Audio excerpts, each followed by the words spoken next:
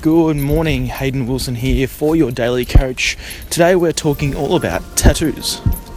Welcome to Your Daily Coach, the show for fitness professionals and coaches to inspire, influence and impact clients all over the world. Here's your host, Hayden Wilson.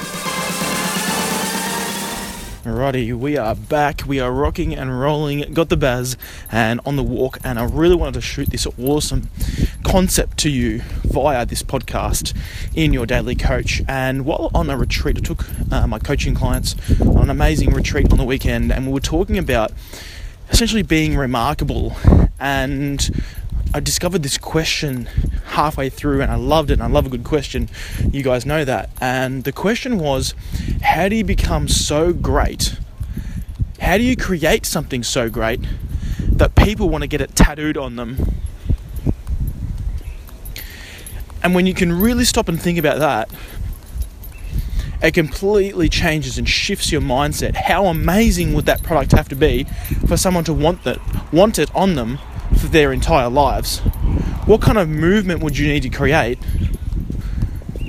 What kind of effect and way would you need to leave people feeling for them to want to have that on their bodies?